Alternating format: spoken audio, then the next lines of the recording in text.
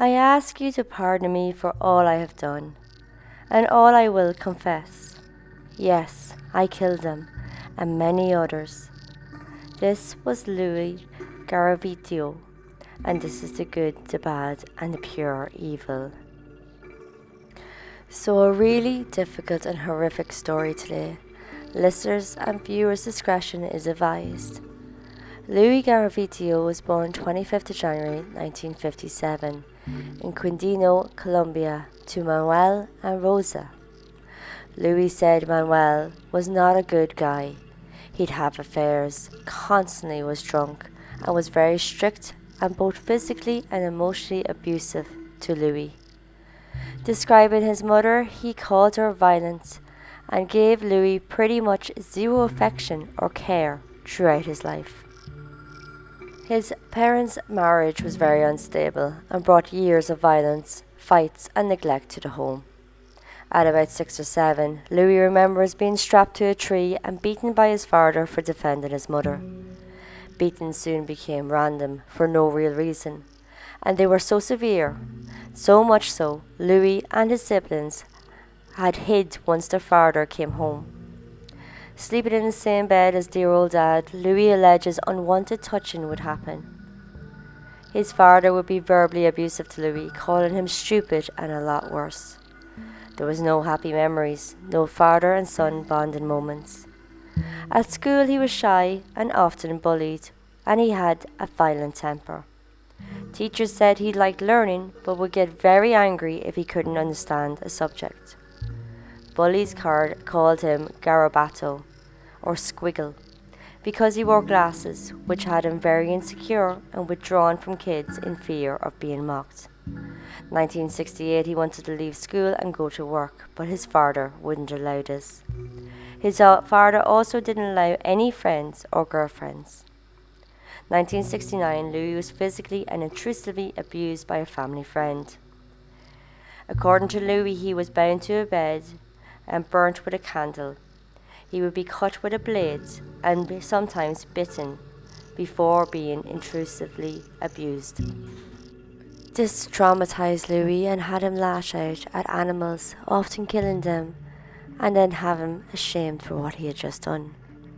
After this, he became intrusive to his siblings.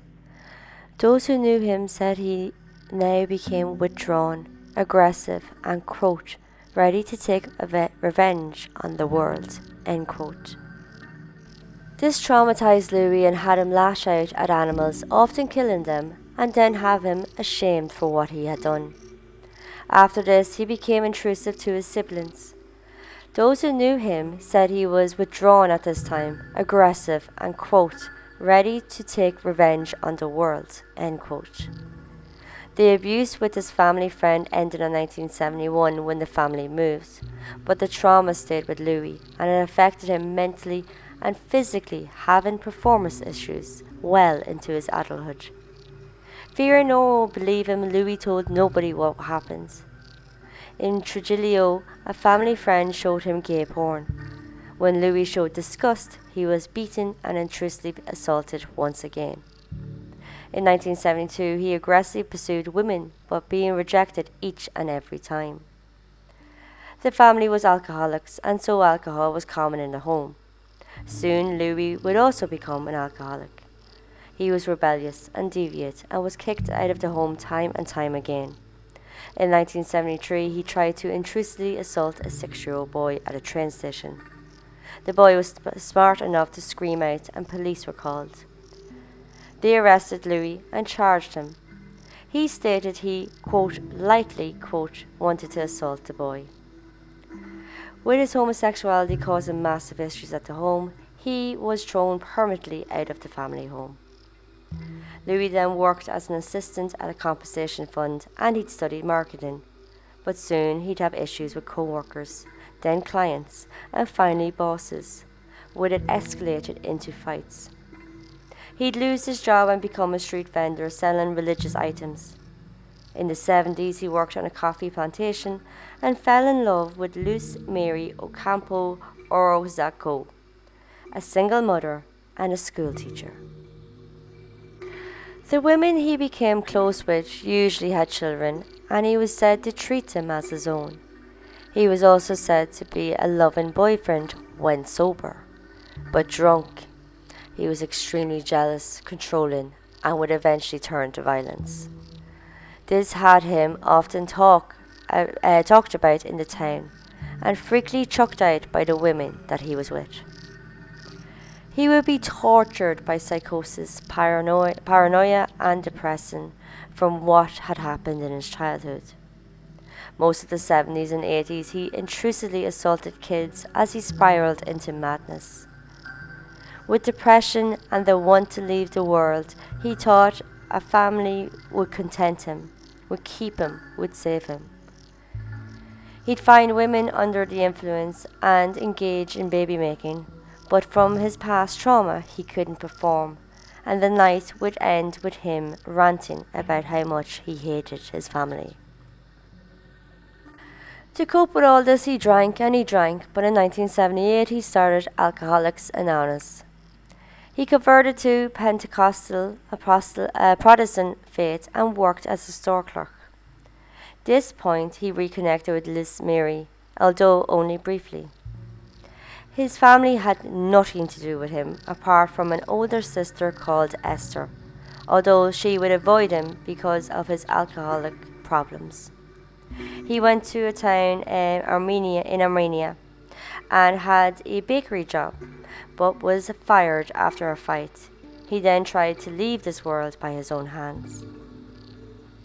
So this didn't work, and he went back into psychiatric care at San Juan de Dios Hospital, and he was in and out of here for the spring of 1980, where he'd say he felt useless and wanted to leave this world. He was diagnosed with depression and given meds. He wanted to be honest, and Louis told the psychiatrist he wanted children. With a concerning look from the psychiatrist, Louis corrected it to as in a family sort of way.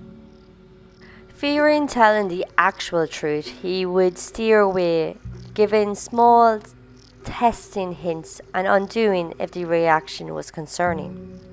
He'd go to church and he would beat his chest raw in prayers. He went to AA, he visited psychiatrists, and ended his day in a park known for buying children. He had a job at a supermarket and started seeing a woman called Claudia in 1980. Once again, she was a single mother who he said he actually liked, but it didn't last as Louis couldn't keep up with Claudia's shopping addiction. While working, he got 2 hours for lunch, and in this time he would find children and do what was done to him as a child. Their names he would put in a blue notebook, and when he returned, he'd pray, pace, and beat his chest in his room. He'd feel bad, he'd become depressed, and had nightmares of the children, having him wake crying uncontrollably until he went into constant laughing. At this point, he became interested in the occult and readings of this. He read Hitler's Mein Kampf and seen himself in Hitler, idolizing him.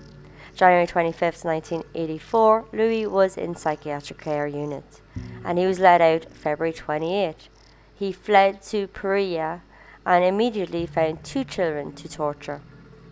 He then started to gather scalpels, candles, blades for future victims. At this point, he had tortured over 100 children.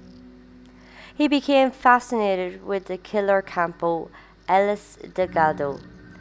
Louis wanted to emulate him, had dreams of getting an item to take out his father. He would also wanted to end his family, and then he would leave this world by his own hands. He met another girlfriend, Garcilia Zabeleta, and again she was a single mother. She'd let him live with her, and he paid the bills. Early on, he showed Zabeleta and her family love and care and affection, but his alcoholism still was about. While drunk, he was seen overly cozy to young children, but no one even thought anything malicious was about to happen. In 1988, Louis began keeping crime items in a suitcase that he kept at his female friends' homes. So we are going to jump forward now to 1992, and at this point, Louis tortured over 200 youths, and he was in and out of psychiatric care units with many failed attempts on his life. And wherever he was, child assault reports would double, if not treble. At some point, he thought to use a Ouija board, and this is when, according to Louis, the Prince of Darkness asked him to kill for him. October 1st, 1992, while drunk, Louis found a boy selling sweets and lured him away but local police would follow. The battered Louis took his money and then took him to a police station, where he was released. 3 days later, on October 4th, Louis killed his first victim, Juan Carlos. From then, Louis wore disguises to evade being identified. Louis would be called locally Goofy. He kept records of his crimes with tickets, receipts, clothes, all in a black suitcase. This suitcase he left at his sister's Esther and then at Luis Mary's. In June 1996, he contacted Luis Mary and complained he had lost his job.